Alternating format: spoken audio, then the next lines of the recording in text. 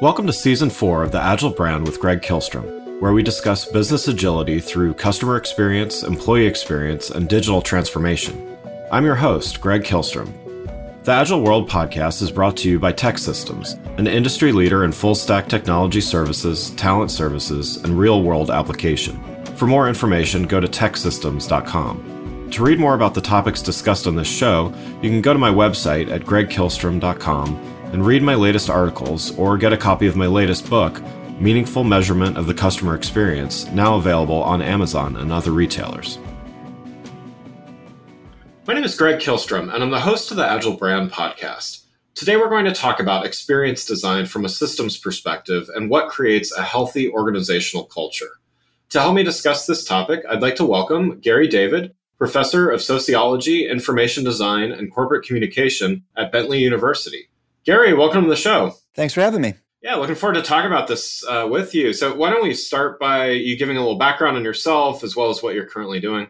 Sounds good. And it's been a weird journey into this space. I got my PhD in Detroit, Michigan back in 1999. And during that time, I was doing my dissertation work on intercultural communication between Arab liquor store owners and their customers. And this is at the time just after Rodney King verdict, and there was a lot of turmoil around immigrant-owned businesses in primarily African-American communities. And so I wanted to focus in on this niche market of liquor store ownership that was primarily owned by people from Iraq, primarily this group called Chaldeans. And I was studying service encounters. I was looking at interaction across the counter and how people are able to form relationships in what was regarded as being highly contentious environments. And I didn't think much of it other than this was a really important topic around, intergroup relations, and there was a lot of attention on it, but this idea of customer experience didn't exist. And I never connected it to customer experience until I attended a CXPA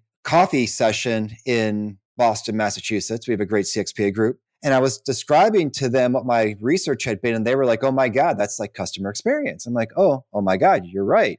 But I didn't have the terminology for it. We just called it service encounters. And so I'm fortunate enough to be working at a business school, Bentley University, that really does prioritize applied work. And so they look for not just academic publications, but also business engagement. And my opportunities to engage with businesses, either as a professional speaker or as a consultant or as a trainer, allows me to exercise what I do in the classroom and what I've done through my research into environments that I think can actually make a difference.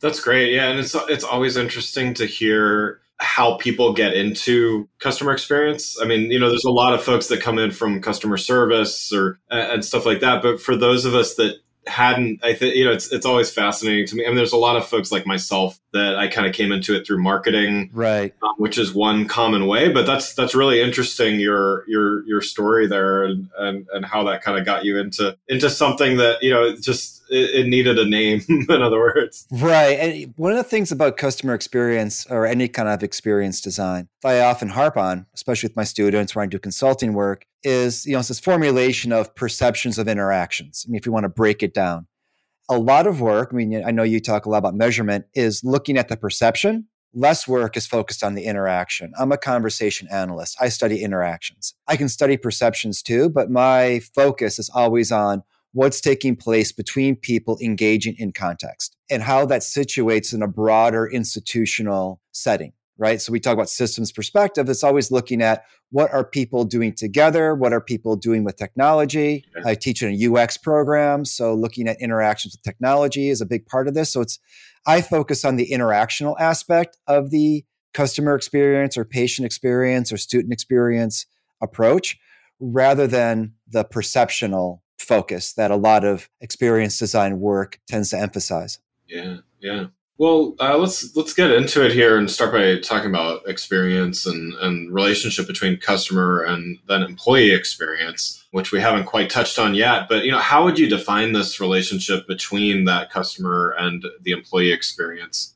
There's a really nice book that it's an older book now, but that I reference quite a bit, and it's called The Customer Comes Second. And, I just did a talk on how to identify employee gifts and capabilities. And I referenced this book, and one of the responses and the feedback was from an attendee who was very uncomfortable with this formulation of the customer coming second, because we're always taught the customer comes first. Right. But in reality, your employees need to be your first customer. And if your employees aren't not just happy or engaged, but if you're not designing experiences with your employees in mind, the customer experience is going to suffer. Okay. And so if you focus on the employee experience first, the customer experience can benefit from that focus. And so they're really closely connected. And companies, this goes back into the systems framework, right? That companies often treat experiences as siloed. User experience is separate from customer experience, is separate from employee experience, from digital, from brand, from et cetera.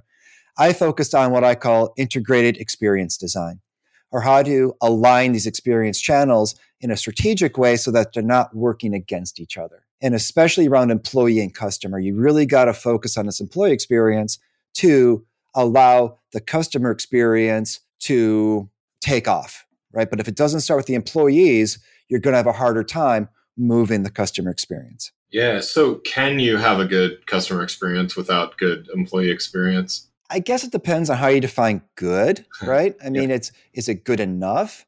Is it good enough to keep them coming back? So there's a lot of variables involved there. And, one of the frustrating things about talking to a sociologist is a number of times we say it depends. Right. And I tell my students, every time I say it depends, drink. And then by the time you're either going to be very well hydrated or very intoxicated. Right. Depending upon what Consultants do that too, for what it's worth. Right? It depends. Yeah. Exactly. Well, it depends. It depends how much you pay me right now. No, I'm joking. Only a little bit. So, it really does depend on what's good enough, and good versus great. And is good enough good enough? I mean, you might be good enough, but is it going to be great? And is it going to be a key differentiator between you and your competitors? And going to the Pine and Gilmore work about competing on the ground of experiences, good enough might not be enough, especially as people up their game. And so it might be good enough for now, but it's not going to be good enough for tomorrow. And so companies need to be thinking strategically and proactively around what it means to be good enough and how to do better in that space, especially around the employee experience as a starting point. Yeah, and I think you saying the tomorrow aspect, to me, that's a key part there too, is that, I think you can probably get something really good for a very short period of time because, everybody's trained and everybody's at least somewhat motivated. But I think it's sustainability of customer experience that it just doesn't have, if you have turnover because employees are disengaged or unmotivated, you're not going to have good customer experience. If your processes aren't good from the start, you may have great customer experience 1 week or 1 month, but then it all kind of goes to hell after things kind of shake out. And I'm working on a book right now with the co-host of my podcast, Experience by Design. And the book is called Experience by Design, and we're writing a chapter on expectations. And I don't think expectations gets enough attention. And so it's hard to evaluate good enough without first considering what the expectations are. And one of the classic examples of this is something like, Spirit or Ryanair, right? That my expectations might be low. And this is part of the expectation setting of the organization, that they're like, don't expect too much. Right. And one of my mottos is, or actually goes back to a song by, I think it was Gin Blossoms, where the lyric goes, if you don't expect too much from me, you might not be let down. Right. Yeah. And so there's a lesson to be learned there. Not that we should set a low bar, but that we, in terms of looking at perception of interactions, we also have to layer in their expectations. Right. And how do we build expectations into our experience design to let our customers know what they might expect and also understand what our customers expect, and not just expect from ourselves or our competitors, but connected spaces. And so if I'm renewing my driver's license online, or if I'm doing something online, I'm not just expecting what I expect from the government for my driver's license, but I know how good Amazon does it, or I know how good someone else does it on an online space. My expectations were going to bleed over into this other engagement, into this other interactional experience space, and influence what my takeaway is from that. And so it gets into this very complex kind of experience design environment that companies can often feel overwhelmed by But I think part of our job as experienced designers is to help those companies translate that complexity into action, and so that they don't feel overwhelmed by it, but they can actually approach it from a proactive standpoint. Yeah, and I think that's a good segue to my next question. Can you define, you talk about experience design from a systems perspective. What does that mean to you? Well, for me, as a sociologist, we're trained to think in systems. And so take, for example, user experience. And I've been teaching our UX program for a long time now. And we have a really great UX program at Bentley University. And often UX approaches the topic from what's called an HCI model, or human computer interaction. It's often cognitivistic and individualistic. We're testing how a person interacts with an interface. So the unit of analysis is the individual and their mental approach to it, to the interface, to the design, to the task, right? There's another approach that's called the computer-supported cooperative work approach. And this came out of Scandinavia in the 1990s. And this looks at the embeddedness of technology in an organization.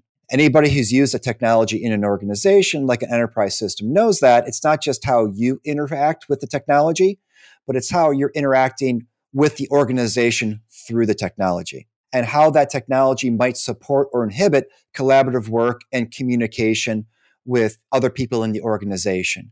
And so there's layers of considerations going on. So that's just like one example of a systems perspective. Another one, I was talking with a person in the patient experience space earlier today, and patient experience really doesn't capture the complexity of what healthcare institutions are trying to accomplish, because it's not just patients. There are clinicians of various kinds. There are caregivers. There are insurance agencies. There are employers. There are government regulatory agencies, et cetera, et cetera, et cetera.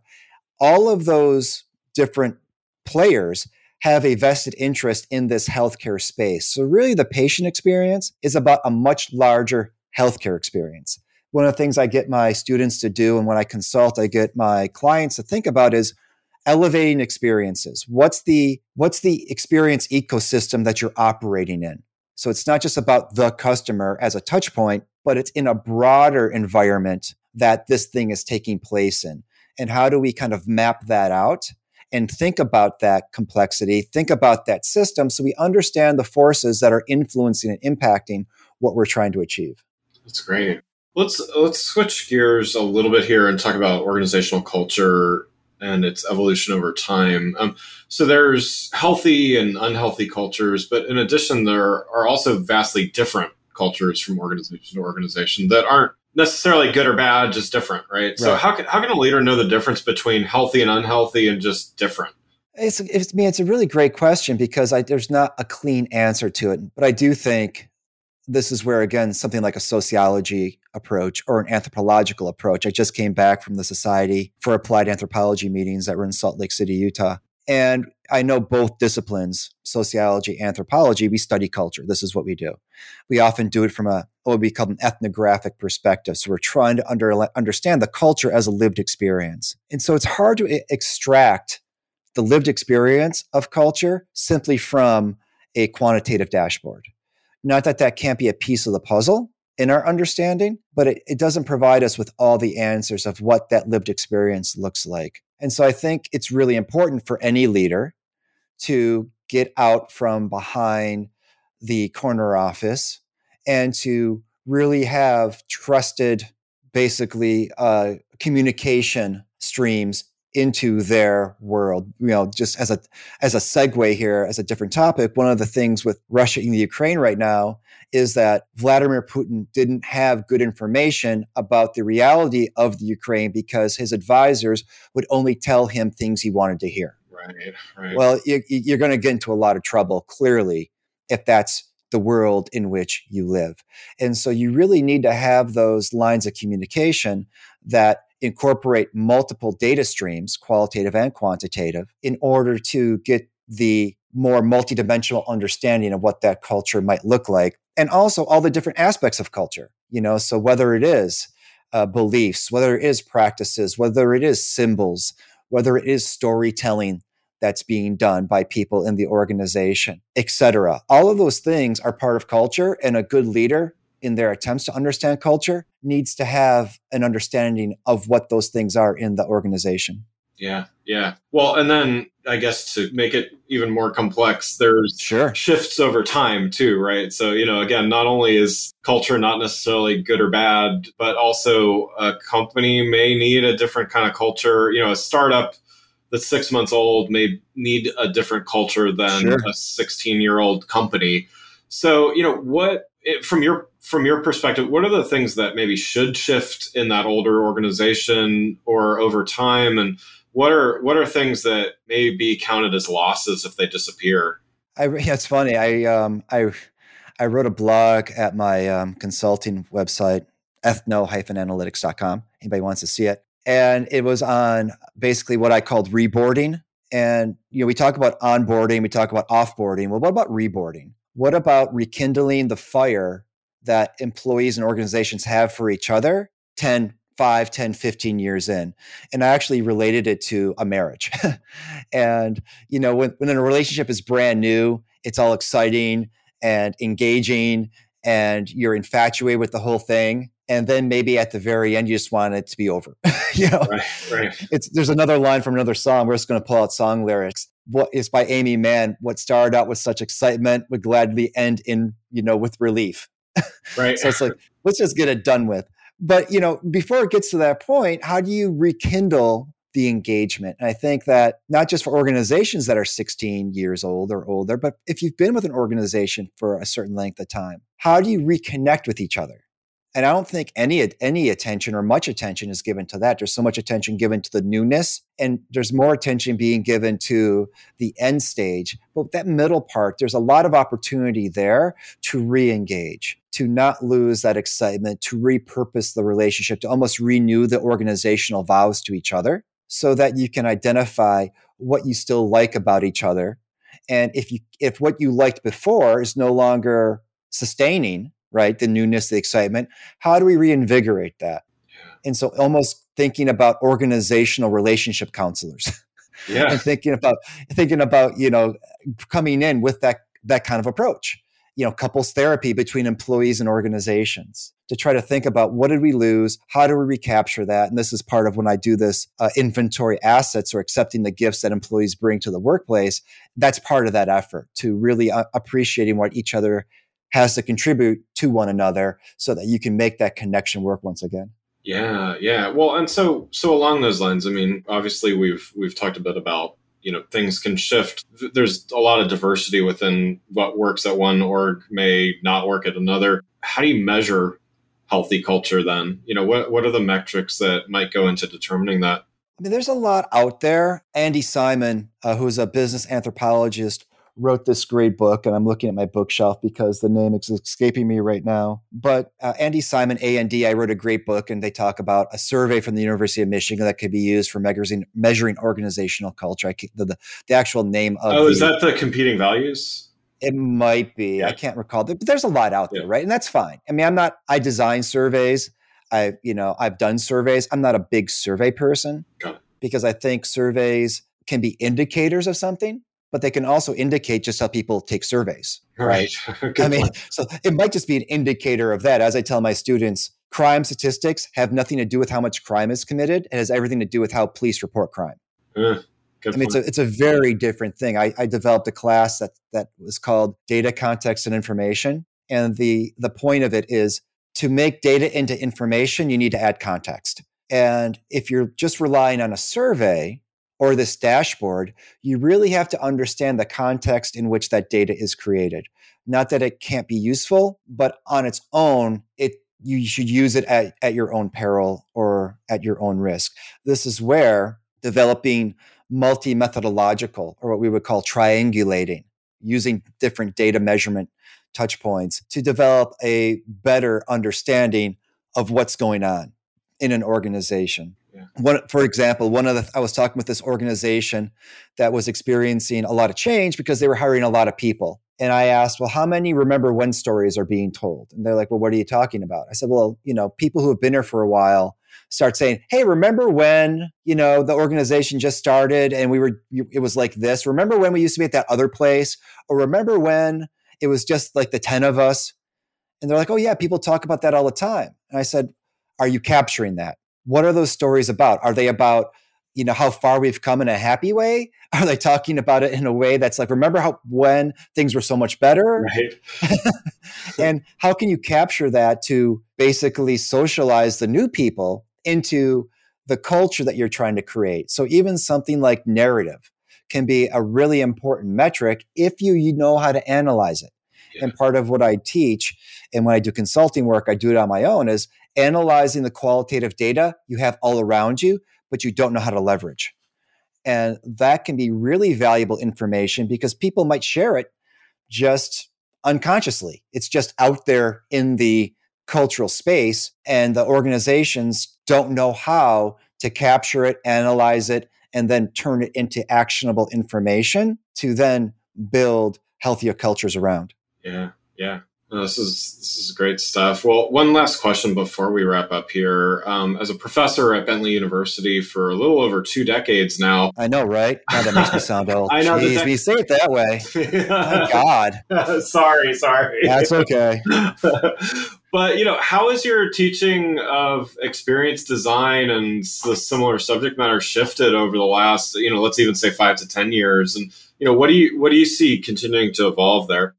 It's, sometimes I think about this question with a lot of regret.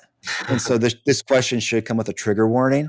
I've been teaching a class on ethnography for experience design for about 15, 16 years now. Mm-hmm. And when I think about how I first taught it, I really want to go back to those students, apologize, and give them their money back. Because I'm like, I like to think that it's definitely improved because the space has evolved. Number one, I was looking at an organization like the Barrel Institute, which is famous around PX. And I was chatting with someone from there earlier, and they were like, 12 years ago, we were barely a thing. And now it's matured to such a high extent in 12 years. You look at Customer Experience Professionals Association, the same thing. Yeah. You look at a term like employee experience, the same thing. So you've seen this, this huge growth in the experience industry, for lack of a better word. So now that it's like a Mad Libs noun plus experience. Right. So it's everything experience. And so there's a lot more to talk about. But I think at the end of the day, from a social science perspective, there's still fundamentals that haven't changed. Experience and experience design is still made up of things like, what is an experience? There's about 3,000 years of philosophy on this topic. What are our perceptions? How do those form? How do expectations form? What are interactions? How do we form memories? How do we develop belonging? How do we measure our experience with the world? I mean, from a philosophical perspective, that's just empiricism. Right. Okay, so part of what I try to do is connect some of those long-standing topics of measurement, experience, expectation, interaction, perception, memory, belonging. How do we link ethics? How do we link that with contemporary conversations of experience design so that when we're making recommendations for change and when we're teaching this topic in the classroom, we're embedding it in some kind of scientific or academic foundation. Yeah. So we're moving on a ground that's a little bit more firm than just the flavor of the day. And maybe that flavor of the day has some academic, philosophical, social science underpinning. If we could connect those two together, we can maybe be more confident in devoting resources in that kind of direction. So on the one hand, my teaching has changed a lot. On the other hand, some of those foundational principles aren't going to change. Yeah. And understanding those foundational principles and what makes them happen is going to be very important to students of any age and professionals and organizations of any maturity. It's going to help them move forward in experience design with much more confidence. Yeah. No, that sounds like a great approach. Well, Gary, thanks so much for joining the show. For those listening, what's the best way for people to keep up with what you're doing? Too many things, but there's a few of them. I'm all over the map a little bit, but it's all coming together, right? Brand synergies. Is that what we're talking about here from a marketing perspective? Yeah. So if anybody wants to hear more about what we do over at Experience by Design, you can go to experiencexdesign.com or catch that podcast wherever you get podcasts. I also do professional speaking. You can find me at GaryConnects with an S.com. And if you're interested in knowing more about my consulting work, you can go to ethno-analytics.com and see white papers, see blogs, and see other information on my approach. Wonderful. Well, again, I'd like to thank Gary David, Professor of Sociology, Information Design, and Corporate Communication at Bentley University, for joining the show. Thanks for listening to The Agile Brand with Greg Kihlstrom. Talk with you next week. Thanks again for listening to the Agile Brand with Greg Kihlstrom podcast, brought to you by TEKsystems. If you enjoyed the show, please take a minute to subscribe on your podcast channel of choice and leave us a rating so that others can find the show more easily. You can access more episodes of the show at www.theagilebrand.show. To get a copy of my latest book, Meaningful Measurement of the Customer Experience, visit my website at gregkihlstrom.com. Until next week, stay agile.